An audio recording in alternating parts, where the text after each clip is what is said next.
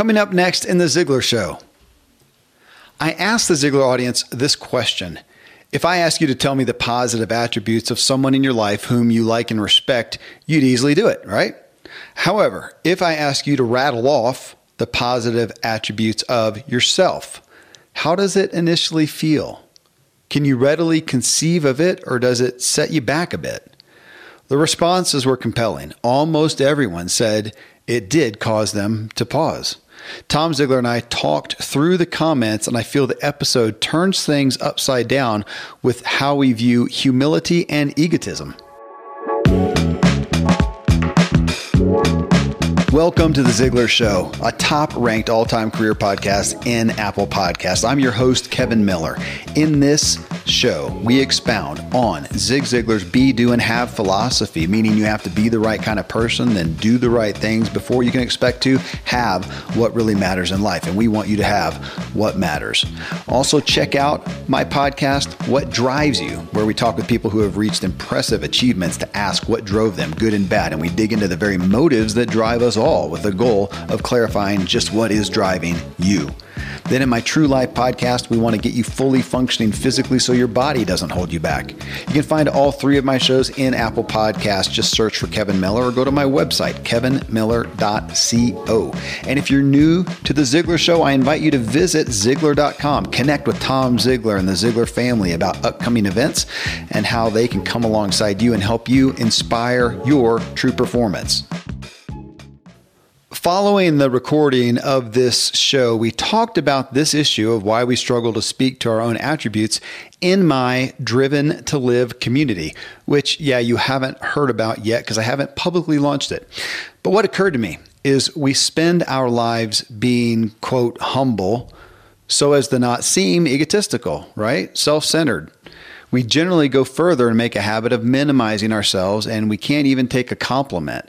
But when it's time to get a job or start a business and appeal to a bank or investor, let's say, or try to sell ourselves as a coach, we are flush with these long lists of our accomplishments and our attributes. But aside from that, we otherwise, again, diminish and deny what we know we are actually good at. Why? Well, I'm going to cue up a 50-second clip from Zig Ziglar where he speaks to this issue, and then Tom Ziglar and I are going to walk you through the really just convicting and eye-opening comments from people. We'd love your comments as well. Just find me on Facebook at Agent K Miller. Radical changes. Minute steps. And when we understand that, then some amazing things will happen. Well, how do you go about doing that? Well, Chad Helmstetter, one of the psychologists that I frequently quote, says you can't change from a negative mindset to a positive mindset without changing from negative talking to positive talking. To do that, you must change the input from negative to positive. We're going to explore why that is so important. But you see, the most important opinion you have is the opinion you have of yourself. The most important conversation you will have on any day is the conversation you have with yourself. And so we need to make that important and very, very positive. Tom, as you and I were just talking, and I said, hey, wait, we need to be recording this as usual. So it's the second time today. So it was yesterday. I played the clip that everybody just heard from your father, from Zig Ziglar, about negative self-talk, how the most important conversation is the conversation we have with ourselves. That's what got me to thinking about this. And I put the question in as I did. Really great responses. Most people responded back saying, yeah, it's interesting how I got more people than maybe ever saying, man, really good question, because they felt it. They thought it took a second just to think about it. And they like, oh yeah. And that's what's interesting to me is the mental shift. So I just did it with you. So I did it this morning with my guys group over at the coffee shop with, and Dr. Randy James, my co-host on the True Life Show, and your doctor and my doctor. And I said that about him. Somebody asked me, okay, yeah, I'm thinking about, having Randy present to my group or something like that. What are some positive attributes of him, Kevin?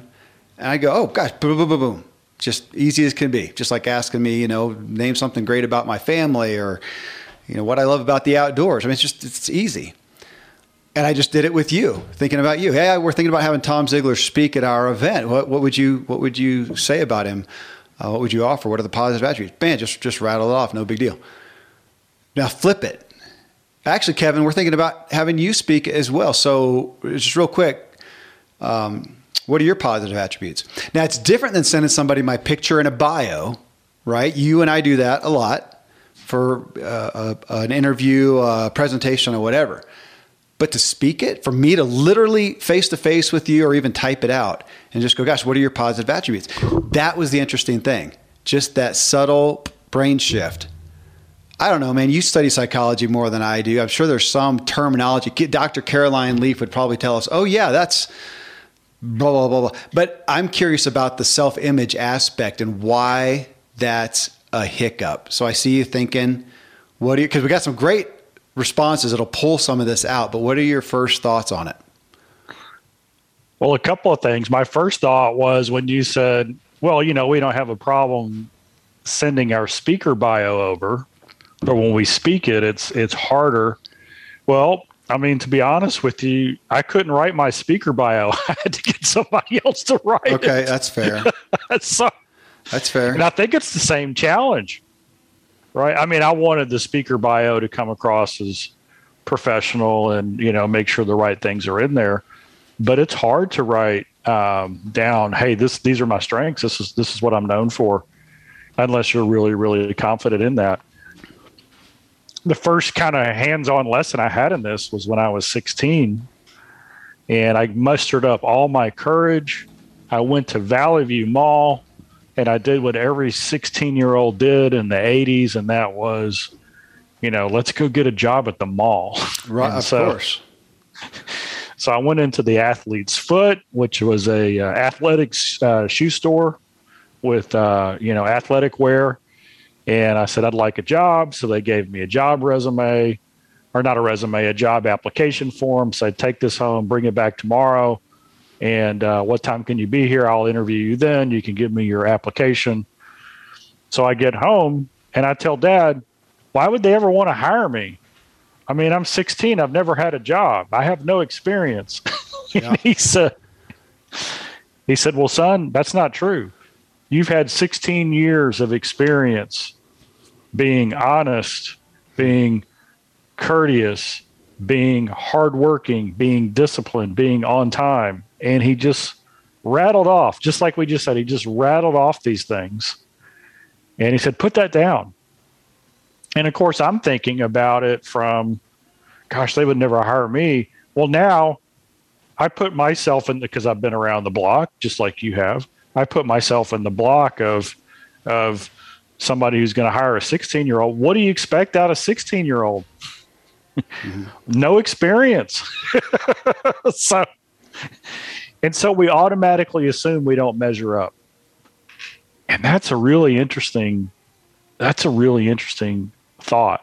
Why is that we, is it the messaging the world has told us, or is it what we're telling ourselves, or is it the combination of the two? And so do we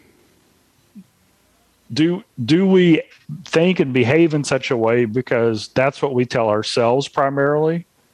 And if we change what we tell ourselves, we will change our behavior? I think so. And that's what was interesting. And as we talked about, I say as we talked about it because people responded on Facebook, and I actually got into conversations and thought, it's not that I don't know my good qualities or what I'm competent at. I absolutely, to some degree, I trust myself more than anyone in certain aspects. I know what I'm good at, and I rely on myself. I'm healthfully and probably unhealthily self-reliant, and man, I do good. I know I'm a good. There's been so much testimony. I would be remiss to not say I'm a pretty good podcaster. You say I'm the best interviewer ever. You said it enough times, I'm almost starting to believe it. And so I know those, but to speak them is just, again, I'm just curious about that brain shift and what that, the last show we did, let's see, you and I did, was 934 episode, and we talked about termites, the damage that they do, right? and how, on a positive note, the little things, the little bites out of little deposits, little good habits we do every day, how massive that they are. But my concern with this, Tom, what I ended up talking with the guys was, if there's that little hiccup in speaking well of myself and being confident in myself, if there's that little hiccup, is that a little termite that's eating away at me every day? That's where my curiosity fell. Yeah, and I think we tend to get into the measuring ourselves by what we don't have. Yeah. Or, gosh, we look at something we did, and what's the first thing we notice? What's wrong? What's wrong with it? The lack of perfection in it. Mm-hmm. And positive self-talk. When we start to really understand what it's about, when I read Dennis Waitley's new book, The New Psychology of Winning. And he said, turn your affirmations into confirmations. Okay. And so what he was really saying is, in your self-talk, instead of saying, I am kind, I'm hardworking, I'm loyal, I'm creative, I'm a problem solver. And we're saying it as an affirmation, and it's and we are affirming that our hope is that we grow in that. Right. He said, no, turn it into a confirmation and just say, I'm already these things. And we confirm that that's who we are. And so some people will not apply for a position or take on a project because it's outside of anything they've ever done. And other people, that's exactly why they're going to do it. Because instead of saying, well, they look at the evidence of, I've never done it before, therefore I'm probably not going to do it. Whereas the person who confirms is a little bit different. They say, gosh, everything I've ever done is something I've never done before. That's proof that I can do it. So when somebody says, hey, why should I have you come and speak? Why should you have this job? I think we need to respond to that question from the position of all the things that we already are and already have done. And that is, I think, maybe one of the main points in this is the difference between a growth mindset and a fixed mindset. And here's what's interesting about that is there's 7 areas of life that we teach, and you might have a growth mindset in a couple of them. So, Kevin, you've trained as an athlete at an elite level, whether it's running or cycling. And if somebody said, hey, why don't you try rock climbing? Or, hey, why don't you do this? If you had an interest in it, your initial thought would be, I can grow into that, right? Mm-hmm. I've done it in all these other areas. So physically, in physical challenge, you might have a growth mindset. If somebody said, hey, Kevin, why don't you do this? And it was one of the other areas that you didn't have a track record that was elite. Get an accounting degree. Yes. Or become, a very competent financial decision maker, looking at numbers. Your fixed mindset would be like, oh no, I could never learn that. Mm-hmm. Right? I could never do that. And so you're going to doubt yourself in that area, but you're going to have the confirmation growth mindset in the other. And I think the reality is because if you can grow in one area, that means you can grow in every area. It doesn't mean that that's your greatest strength and that's the best use of your time and what you should be doing. But I think we need to start from the position of, gosh, everything's a learning and growing opportunity. I relish that. That's what I live for.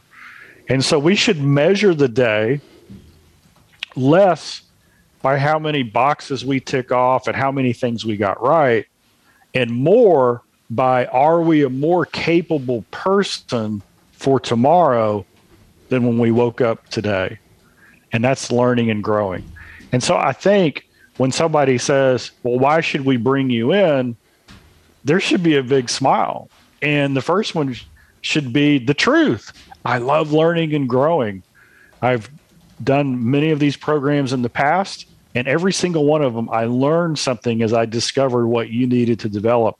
And so that's what I bring, is I bring all this experience and the ability to grow and learn what you need to make this the best event possible. That's why you want me versus someone who has, they've got a hammer and everybody they go out to is a nail. I understand that growth and learning and things change. That's where it comes from. So the more fixed in your mindset you are in something, the more likely I believe it's going to be difficult for you to say, hey, I'm the man, I'm the woman. This is what I should do. Okay. We have great comments, but you brought up so many good things. Well, hey, this is our show. We can do what we want. Okay. I want to hit on a couple of things. One, was the new book, you said Dennis Waitley? Yes. I believe it's The New Psychology of Winning. I can check it up while it's okay because I literally had notes on that, Tom. So everybody listening, most people should be aware of Zig Ziglar's self-talk cards, positive, affirmations. You can find them at Ziglar.com/self-talk. And they're totally free. I think you give your email address so we can send them to you. But you can get those there. And we know that. We've talked about that a lot. And I look at those as, affirmations, just as you said, almost prophecies. Kevin, I am becoming this. I want to become this. I can become this. It's a belief thing. And I literally wrote down in notes for this show the idea of also making a list of what you just said, confirmations of what is. And I thought, what a great exercise. I did it a little bit myself yesterday, just in thinking through this show. When do we ever do that and list? It's almost, you may even, and this belies some of the issue with this, some of the brain problem with this, have to write them down as, I'd have to admit, can't you hear that? I'd have to admit, I am pretty good at X. I am pretty good at being a conversationalist. I am pretty good at discerning the nuggets of a message and helping communicate those. I am pretty good at mountain biking. I am pretty good at these things. When have we ever done that? What a great exercise to do. Also, you talked about just becoming a more capable person. It's just acute to me, Tom. I've got a son who is doing, all my kids have done running, cross country. I've got one now. He does not love running. He does not care so much about the competition. He really likes the social aspect of it. And yet I'm proud of him also that he can't help but try to get better. His improvement has been so dramatic. He's not going to go out for the Olympic team or anything like that, but his progress has been so good. I responded yesterday after his next PR in his race. I love the brain training. He now has irrefutable evidence of his ability to make progress. And that should be checked on there. Like you talked about, he's 16, Tom. And so he should put that in his resume. How cool would that be? Hey, I ran cross country with my cross country team. Here's my first time. And here's where I got to. It took a lot of perseverance, a lot of effort, a lot of pain. I don't even like running, but I did that. Me as an employer, that's awesome, because there's another kid who never got off the couch, another kid who quit, another kid who didn't get any better, and here's a kid who progressed and realized it. Man, that's very powerful. All right, third point from what you said, I was thinking about the speaking page, Tom. You talking about that, doing the bio and stuff. So at kevinmiller.co, I think it's the about page, which I've just redone because I am doing some offerings again, doing some speaking and coaching and whatnot. And so I wrote that, and I actually wrote it first person, which that's one discussion you can have. Do you have it like it's written about you, or do you do it first person? It just fit me to do it first person, but then I got to sit there and say, hey, this is what I'm good at. One thing that I like, and you made me think about with the kid's resume, because I had a kid who was doing another resume. He was like 18 or something like that. And I said, put on there your strengths. And I said, but buddy, put on some of your weaknesses as well. and say, here's where I don't flourish. Here's where I'm good. Here's where I flourish. Here's where I don't. One, it's just psychologically more believable for your employer. There was a test done one time along those lines, 2 identical resumes, but one guy just put some of his weaknesses and he got so many more job offers because it felt more believable instead of just the normal thing of just giving the highlights and the positives. That's what a neat thing to do, even in your speaker page. Those of you who are out there to say, hey, here's where I flourish. This kind of message, this kind of crowd, this kind of demographic, and then be honest with where you may not be. I'm not going to be your 45-minute slick, ultra entertaining pyrotechnics presentation that blows everybody's hair back. Man, it's just not me. I'm not as much on the entertainment scale. I can be intriguing. I can keep their attention, and I can help them walk away with them thinking. And I'm really great if it's interactive. Like this, if it's a Q&A, if it's live questions, and kind of like I did with you on the first Ziglar Success 2.0, and we sat across and talked, had a conversation. That's where I'm best. If you want the pyrotechnics presentation, here's some other people. They're awesome.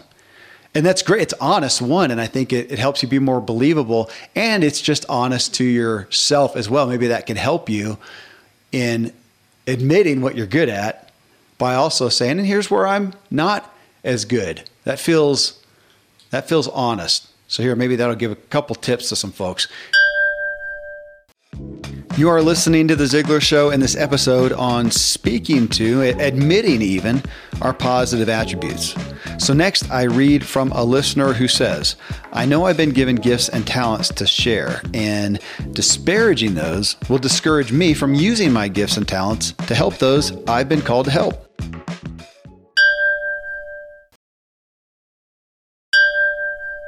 Troy Stone King, it's easier than it used to be to say positive things about myself because I've learned that I have been given gifts and talents to share. Disparaging those will discourage me from using my gifts and talents to help those I've been called to help. Reminds me of a quote by Zig Ziglar, a statement, God don't make no junk. In truth, I mean, it made me think right away, Tom, of my kids. How do we feel, for those of you who have kids, or imagine if you did, if your kid starts berating themselves? My wife's done that. Like if my son Ian is berating himself, she'll respond back with, hey, don't talk about my son Ian like that. Kind of tongue in cheek, but for real, you wouldn't let that. And yet we tend to disparage, as Troy said, ourselves. And he said, yeah, I responded back to him. I said, it's interesting what your brain does if you think about speaking out loud your positive attributes, or even just trying to write out a list. Troy wrote back and said, good point. All the programming we've received to not brag does affect how we promote ourselves. So Tom, I'm going to throw that at you. 2 points there. One, disparaging the things that we know we're good at just discourages us from using them well. That's a big point. And 2, dealing with, and I think that's a big crux of this, the programming we've received to not brag, not be egotistical. And today the big word is narcissism that everybody's scared to death of. So your thoughts? Yeah, we don't like false pride, arrogance, puffery, I'm the best. And I think, gosh, we can learn how to effectively communicate that. If somebody were to say, hey, what are you best at? And you could say, I think it's learning and growing. I've spent X amount of years doing this, and I've had other people say, and you quote them. You can quote what other people have said about you and say, what I'm most proud of is when I'm given a task, I see it through. And sometimes he says, I always see every task through. Sometimes I'm not doing that again. In fact, there are 2 or 3 things I'll tell you right now. If you want me to do, I'll refer you. Yeah. Right. And so, this is a humble this is a heart motive, position on how we explain that on the brag piece of it.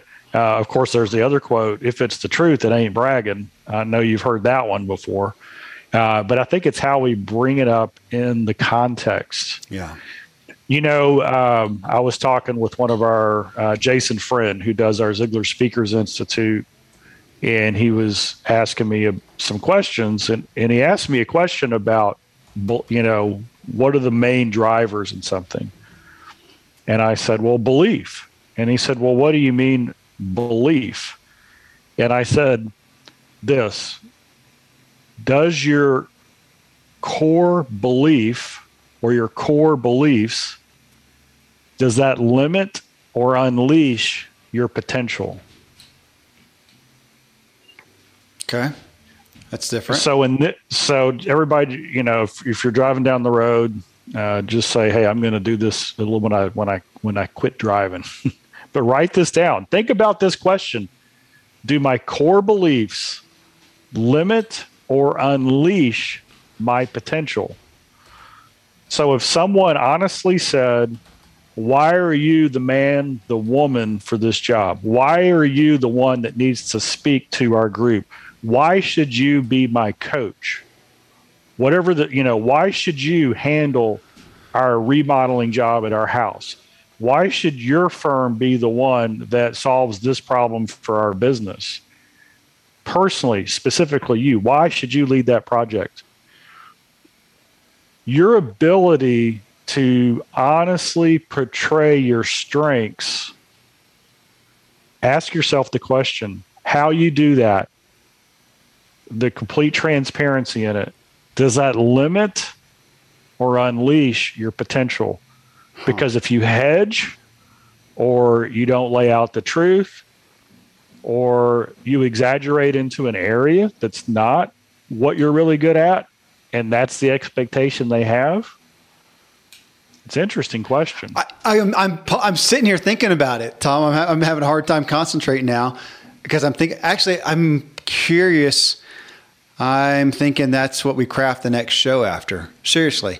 Because right away when you talk about what do you believe, I can hear somebody right now saying, I believe America is going to heck in a handbasket. Okay. Does that limit or unleash your potential? Because it's talk about a brain shift, because you can get to the core of why do you think that? Well, because of this and this and this. And it gets to the root there. Gosh, we're going off on a trail there, but of criticism that helps nothing. Should your beliefs, I got to write notes about this. Should your belief, I would hope that my core beliefs, unleash my potential, and they are constructive. They are productive. And if we looked at our core beliefs and questioned those, how many of them are just negative feelings that we're angry about, upset about, bitter about, sad about, disappointed, but whatever, that helps nothing. And yet we're standing on those beliefs. We're going on social media and spouting off about those. Okay, I'm going to stop there. Can we do a show on it? Let's do it. All right, folks, you're going to see a question on that. All right, that was killer. Well, thank you, Tom. That was worth the price of admission, but I guess we still have a little bit of a show to do, so we'll keep going. Jimmy Ziegler, nice name. Cousin, there you go. He said, generally, I love talking about my positive attributes, but as soon as I started to list them, it did make me pause for a moment. Great question. Kevin Miller. Ruben, I know the positive attributes of myself and how I would respond to the question. However, there was a delay, almost as if I was questioning my confidence or confusing it with arrogance. Great question. Definitely has me thinking, even though the answers are well known. That's interesting. Again, the things that we know, but it's hard. It's hard to speak. Faye Bryant, I'm still working in this area. I've learned to accept compliments without diminishing them. Progress, right? That's an interesting one that I've had to learn, Tom, because you come off, you want to be humble. And so somebody says, oh man, you're the best. Well, best podcaster, ever. And my real first thought is all the people who have shows, 100 times bigger than mine and whatnot, as opposed to saying, well, man, thank you. And if you hear it enough times from enough people and stuff, you should believe it. But either way, I'm robbing you of the gift of the compliment if I don't say thank you. And you mentioned humility. We ought to hit on that real quick. My favorite definition, I think, the one I am most inclined to resonate with, is humility is not thinking less of yourself, just thinking about yourself less. That lets me be confident and have a positive self-image and know what I have to offer, and not, as the guy said before, not disparage what I have to offer, which limits what I have to offer to everybody, and yet not go around completely consumed with what I have to offer. So can I do that? And that is, my gosh, that's a consistent thing for me, Tom. I mean, my gosh, to think of myself less, that's difficult. I'm a very self-interested, self-centered person by nature, by whatever, by nature, nurture, who knows, but I am. And so that's a good call for me. But the propensity that I've had is to disparage myself and think less of myself in response to dealing with my ego, instead of going, no, that's okay. I'm good at those things, but can I think of myself just less? Others first-ish, in essence. Yeah.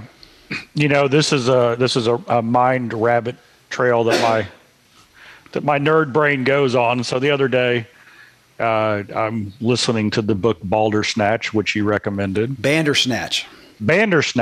Yeah, you're the second person who's called it Baldersnatch, because it's what's that game? Balderdash, I think. Balderdash. Yeah, okay. and people get, it's just, and because Bandersnatch is such a weird name, and it's, yeah. Anyways, go ahead. So then there was a thought that got spurred, and my question is our universities, higher education, should they be teaching wisdom, or should they be teaching knowledge? And in school, should we teach our kids the answer, or should we teach our kids how to discover the answer? I'm going to go with how to discover the answer, but I want you to back up there. Explain wisdom and knowledge. How do you define those differently? So to me, wisdom is the proper use of knowledge, especially in a moral context. Okay, but is that the use of? Because I can have knowledge. No, let me own it. Kevin Miller, I have a lot of knowledge. I don't do a thing with. How you use the knowledge, the motive behind it, that's wisdom. Got it. Now there's more sophisticated definitions than that. I like it. And we all know from our heart that we know it should be about wisdom, and we know it should be about how to find the answer, right? It's about, if we could teach our kids how to discover the right answer in a moral framework, and through great questions and logic, and in gathering information and knowledge that helps us come to that conclusion. And so now I'm going to tie all that thought with the question that you asked. Why are we so hesitant sometimes to tell people why we are the perfect person for the job? If you measure your life on your results, well, we've all had some bad results, and there's no guarantee the next result is going to come. And so that's kind of a knowledge-based approach. That's kind of a I know the answer approach. But if our answer comes from, gosh, I love, it's not about, my value to the world isn't the knowledge. I mean, that's important. It's not the results I've gotten.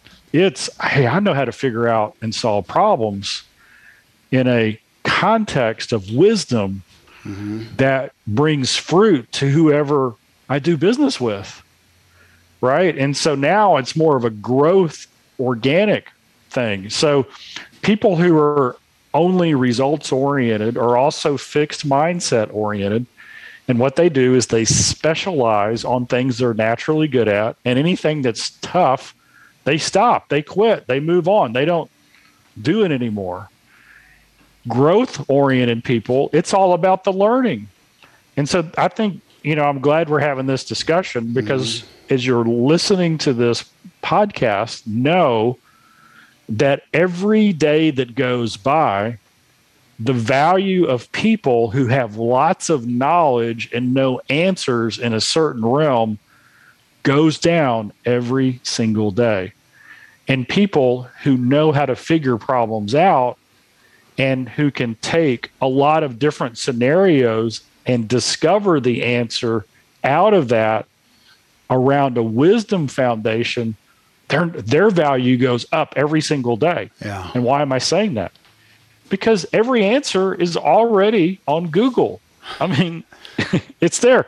Artificial intelligence we're a few years away from every area of our life being radically transformed, whether it's healthcare or financing a home or the driverless car that's going to pick us up. I mean, all of these things are coming. And so if our self-worth is based on the factoids that we know, gosh, that's going to be a hard world to live in, because why would anybody ask you anything? But if we're growers and learners, and it's around a wisdom context of relationship and innovation and collaboration and creativity, and the only things, see, I love the idea of creativity, and too many people isolate that and say, you know what, creativity, that's just for artists. Yeah. Let me tell you something. When I see something, I just get overwhelmed with the creativity involved. When I watch people who are masters at whatever they do, how they get to the solution is unbelievable. And it's because they've tapped into the creative, growing, learning aspect of it. It's not just that they know how to do the fact stuff. It's they know how to put it all together in a way that nobody else ever thought about. Yeah. And so as we dig into that question, how can we pause? I think we have to derive our value from our growth and our growth mindset and our learning and our ability to have discernment and to make heads or tails, because we're going to all, if we live long enough and we're out there proactive enough, we're going to take on projects bigger than us. And that's what we're supposed to do. And if we don't believe we can grow into it, then we won't do it. And if we don't do it, then we stop growing. If we stop growing, what's the point? I want to mention something there. I mean, we do know, if you look at strengths and weaknesses, you can I don't want anybody to take any of that and go, okay, I shouldn't just rest on my strengths. I should, grow in my areas of weakness and whatnot. Now, we know vocationally, athletic wise, man, you find your greatest strength, talent, gift, skill, ability, and you maximize that sucker. And if you're a great cyclist, I am not going to go spend my time trying to grow myself over here on the gymnast, routine. We're not talking about that so much. But if I am going to be the greatest in my business, let's take podcasting right here. Gosh, no, here, I'll make it literal. Take podcasting. So let's say I've done a good job. Seems like testimony shows, downloads show that I have done a good job. And yet we've seen, especially in the past year, the landscape change and require some innovation. Require that, okay, if I just do the same thing day in and day out, it doesn't seem, we're seeing, plateaus with things. So I need to go grow, push myself, kind of stretch the envelope, push the envelope there, and look at innovation and get outside of maybe my comfort zone a little bit and start looking at some other options. Now, it's still within my, strength. So I want people to hear that somewhat, that we're talking about. You mentioned, again, I love the word innovation. I think we're at a time. I mean, you're the king of, I was going to say this, I don't know if you want this right now. I'm looking at you now as the king of disruption, talking about that. And what it requires is resilience, and I think does innovation as well. So I just wanted people to hear that. But something else you said, Tom, brought out what I think is, play with this with me. If I don't claim so much my expertise, my gift, talent, strengths, what I think I do a good job.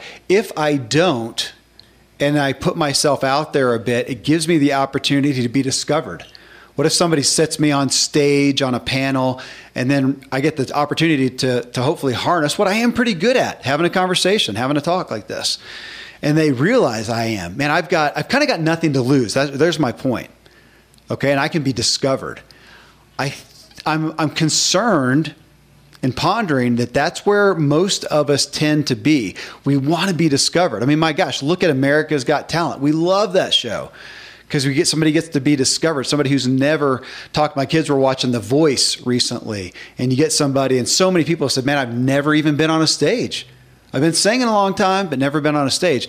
And we like that. There's nothing to lose, only everything to gain, as opposed to imagine somebody coming up on there and them asking, so how are you? And the person saying, I've been singing a long time. I've done some gigs. I think I'm one of the best singers you'll have ever seen. Man, they just set the bar, and now they have something to lose. So if I go out there and somebody asks about me presenting, and I say, you know what, I'm actually one of the best presenters you'll have ever seen. Put me on a panel and a live Q&A, and it might be the best performance you've ever seen. Now, I'm not even going to say that. That is, setting the bar kind of high. But to say, man, I've proven that I'm very good. You got to live up to that. How many of us are diminishing what we know we're good at, hoping to be discovered? We'd like to be, but we're afraid to put it out there because then you set the bar and you do have something to lose. And you may have somebody say, you know what, you actually didn't add up to what we had hoped. I think my point there, Tom, is just putting out that there is a risk in it. But then if we go out and list out, communicate some of the things that we know that we're good at, that gives us the opportunity to be noticed and have the opportunity to do that. If we sit back hoping to be discovered, I think your propensity is to not be. It's a noisy world out there. And I got to admit, there's not a whole lot of people I've had on the show that I never heard of. I mean, I got to hear of them somehow. Somehow I've got to catch wind of them, whether they contact me, whether an agency contacts me, or whether they just did well enough to end up on a list somewhere that I saw. There had to be something, because I'm not going out knocking on doors in my neighborhood going, hey, just wondering if there's anybody here with a great message. They're not going to be discovered. They've got to do something, and that takes a risk. And I wonder how many of us are going undetected with what we have to offer because of just the risk of saying, hey, I might have something to offer. Yep. And then if we set a high standard, then we've got to live up to it. Mm-hmm. And then there's the chance we could disappoint somebody. Yeah. Now, here's an interesting footnote in Zig Ziglar's career.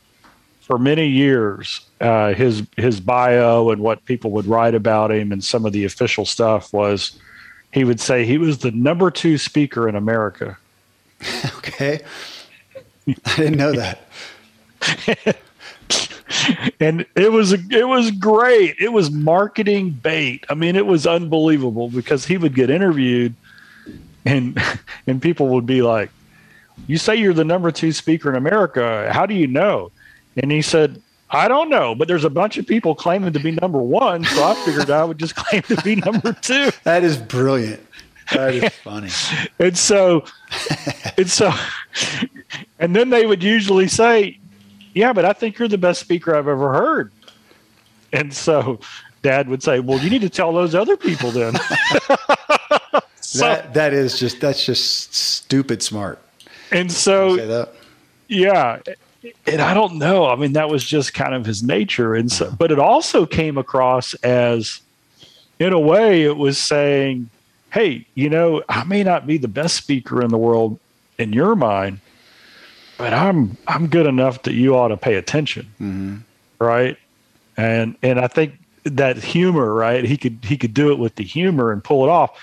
So he was able to claim a position of credibility and talk positively about himself without being arrogant or setting an expectation. Because when you walk in and you say, hey, I'm the best speaker you've ever heard, then, wow, that's a tough one because everybody has an ear for a speaker. They have an ear for a different, cadence and style and delivery. But you can be really honest. Dad said, hey, if you're looking for someone who is going to speak the truth, is going to do it in a loving way, who's going to be positive and believes the best in you. And the audience is the number one is the reason I'm there. It's not about me. If that's what you want, then pick me. It reminds me of Christopher Lochhead and his mantra, soapbox, if nothing else, of do not, I'm going to paraphrase, just don't.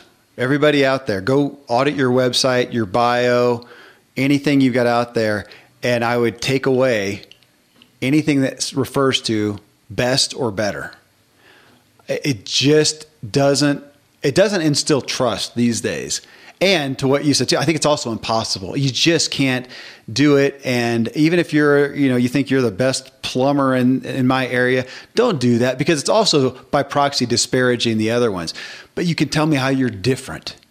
So if you want somebody to speak at your event, Tom Ziglar is not officially, as far as we know, the best speaker on planet Earth. But man, he has a certain style that reaches, certain people depending on what you want. I am I'm a rookie speaker compared to Tom, but I have some things that I do well, some ways that I connect well with people. So to think about how you can be unique, that's not better, best, but you can be unique. It's like a USP, your unique selling proposition, and you can be different, and you can just speak to that.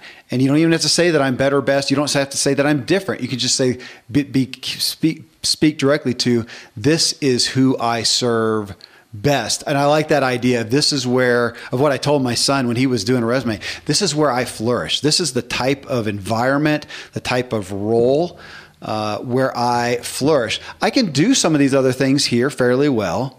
And in this arena, I really do struggle. So I want to put that out there. Talk about trust and about giving somebody, standing out from the crowd. I love it. All right, Tom, and there are so many, you know what? Let me tell you folks, if you go to my Facebook page, which is Agent K Miller, I posted this on October 14th, 2021 at exactly 11:10 a.m. All right. So I posted this question. There are some really good responses. We could make a 2-hour show, but I think we've covered some highlights. But now I want to anchor on a little bit of a different tangent, but it's a piece of this. So Soma Ray Hathaway, I know Soma. She's an incredible artist. And she said, her response here, I was just thinking about this yesterday. 3 times in one day, I called myself an idiot. Then I caught myself. I was on the verge of beating myself up for calling myself an idiot. Oh, the irony. It's such a strong tendency that I frequently have to fight. Well, I had a conversation with her then, Tom, on this, because I said, me too. And I don't really think poorly of myself overall. That was the interesting dichotomy. It's not that I look at myself in the mirror, me personally, with disgust or distaste or even dissatisfaction. I don't think so poorly of myself, but I do just inherently expect so much, such high performance, no mistakes. So when I fall short of the impossible, I'm irritated with myself, or at least my performance, and I'll speak to that.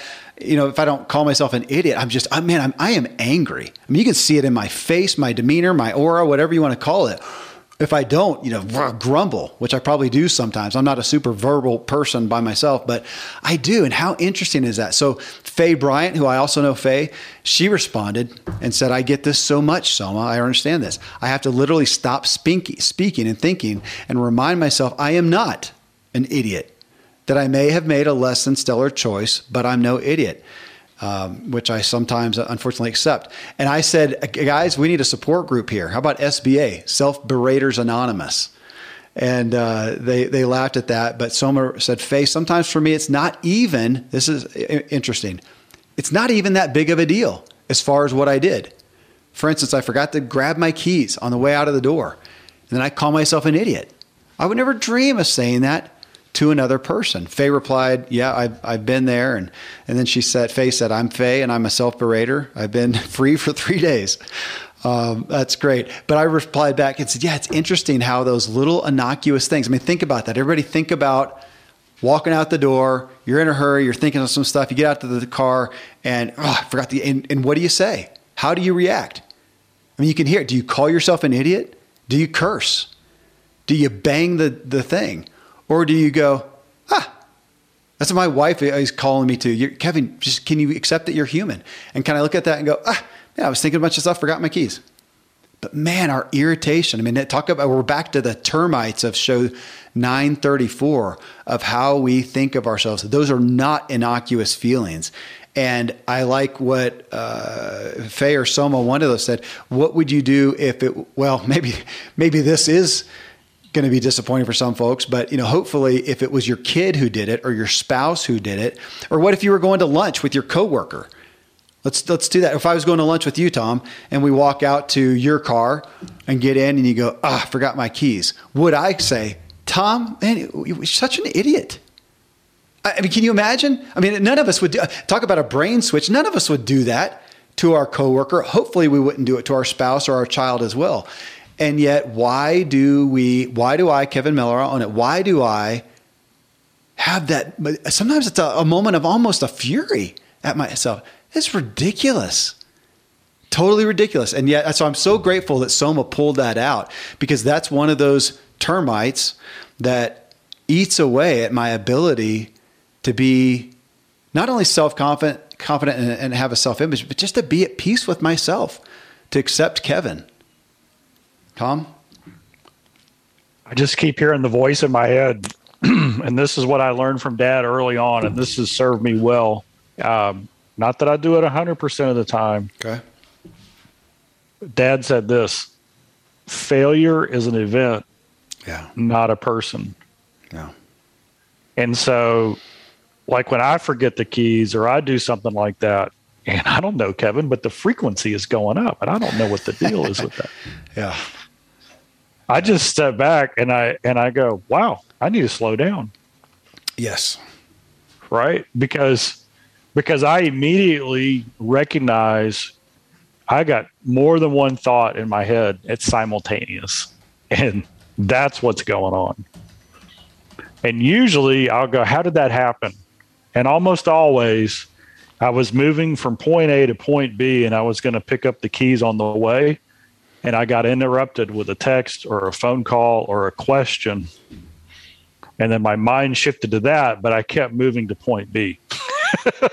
So, Tom, I do want to pull that out real quick before we end. I want to pull that out because we're in a time now when we expect a lack of capacity, an infirmity, or whatever, sooner and sooner. I literally saw a post yesterday about sarcasm toward ourselves at 30. At 30, at early in your, it was something to do with aches and pains. Early when you go out and you do athletics, you have aches and pains from the exertion. Now you're 30 and you have aches and pains just by proxy, something like that.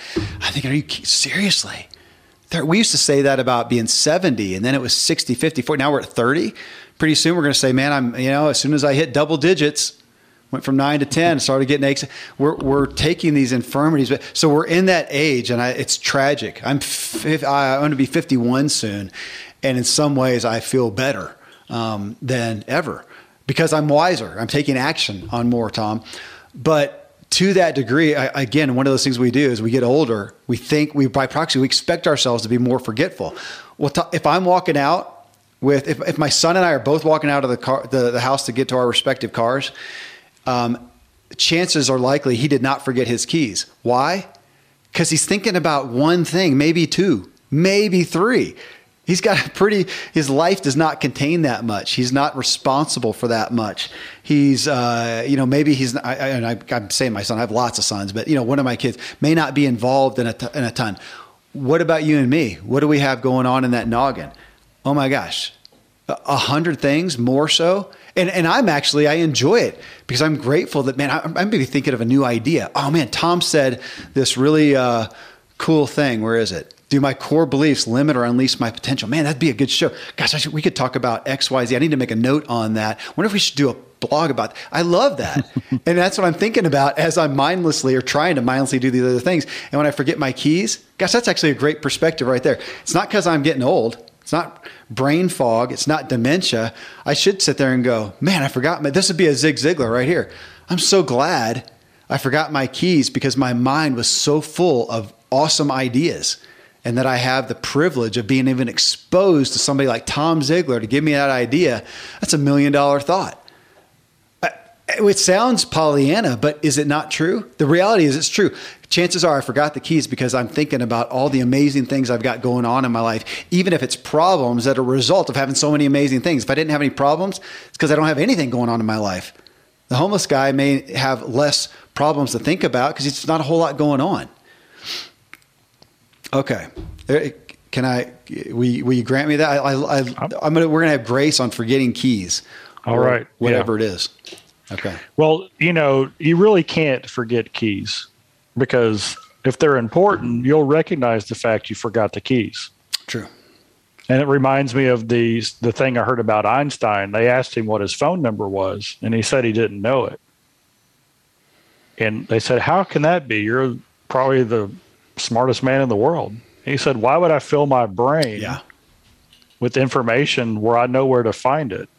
Yeah. Yeah. So maybe he knew that a hard drive had a limited capacity before hard drives were invented. I don't know. But I do think, can you imagine me trying to remember all the things, the passwords, the phone numbers, the people, the notes that I keep in my iPhone contacts list or whatever. I'm so grateful that it takes care of that. And I can free my mind to think about our next show from Tom's statement, do my core beliefs limit or unleash my potential? I'd rather use my brain capacity for that. Well, man, again, so grateful for all the responses. They were all so good. I'm grateful that it jogged our minds. I think it's a great issue for us all to consider. And can we become naturally confident and okay with speaking of our strengths, gifts, abilities, talents? All right, Tom, and now we can have grace for the next thing that we forget. How's that? That's right. Okay. If you want to take action and really benefit from this episode, I really encourage you to simply make a list of things you know you are good at.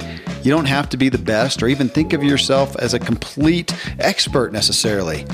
You can go deep and get to the core competencies. Like if I were to say, hey, I'm pretty creative and innovative and resourceful, or just state the basic things might be easier and helpful as well, such as me saying, I'm a highly skilled mountain biker. That's true. I'm pretty good with creating functional art furniture out of old dead trees. True too. I know how to tint windows on cars. That's kind of an offbeat one. I could make a long list. I'm sure you could too. Do it and think on the positive attributes and qualities that you have to offer the world that will enhance who you are instead of minimizing it, as Tom Ziglar said. Coming up in episode 937 of The Ziglar Show, I bring you the success habits of Dr. Amishi Jha, who I had in episode 935, talking about our attention, and where that goes is where our power goes. She's the neuroscientist. She's the guru of attention. No surprise, she puts a big emphasis on mindfulness and exercises to keep her present. And then she also likes to jam to like the electronica house music, and as she testifies, make stuff with her hands. It was really interesting. Till then, thank you as always for letting me walk with you as we inspire our true performance together.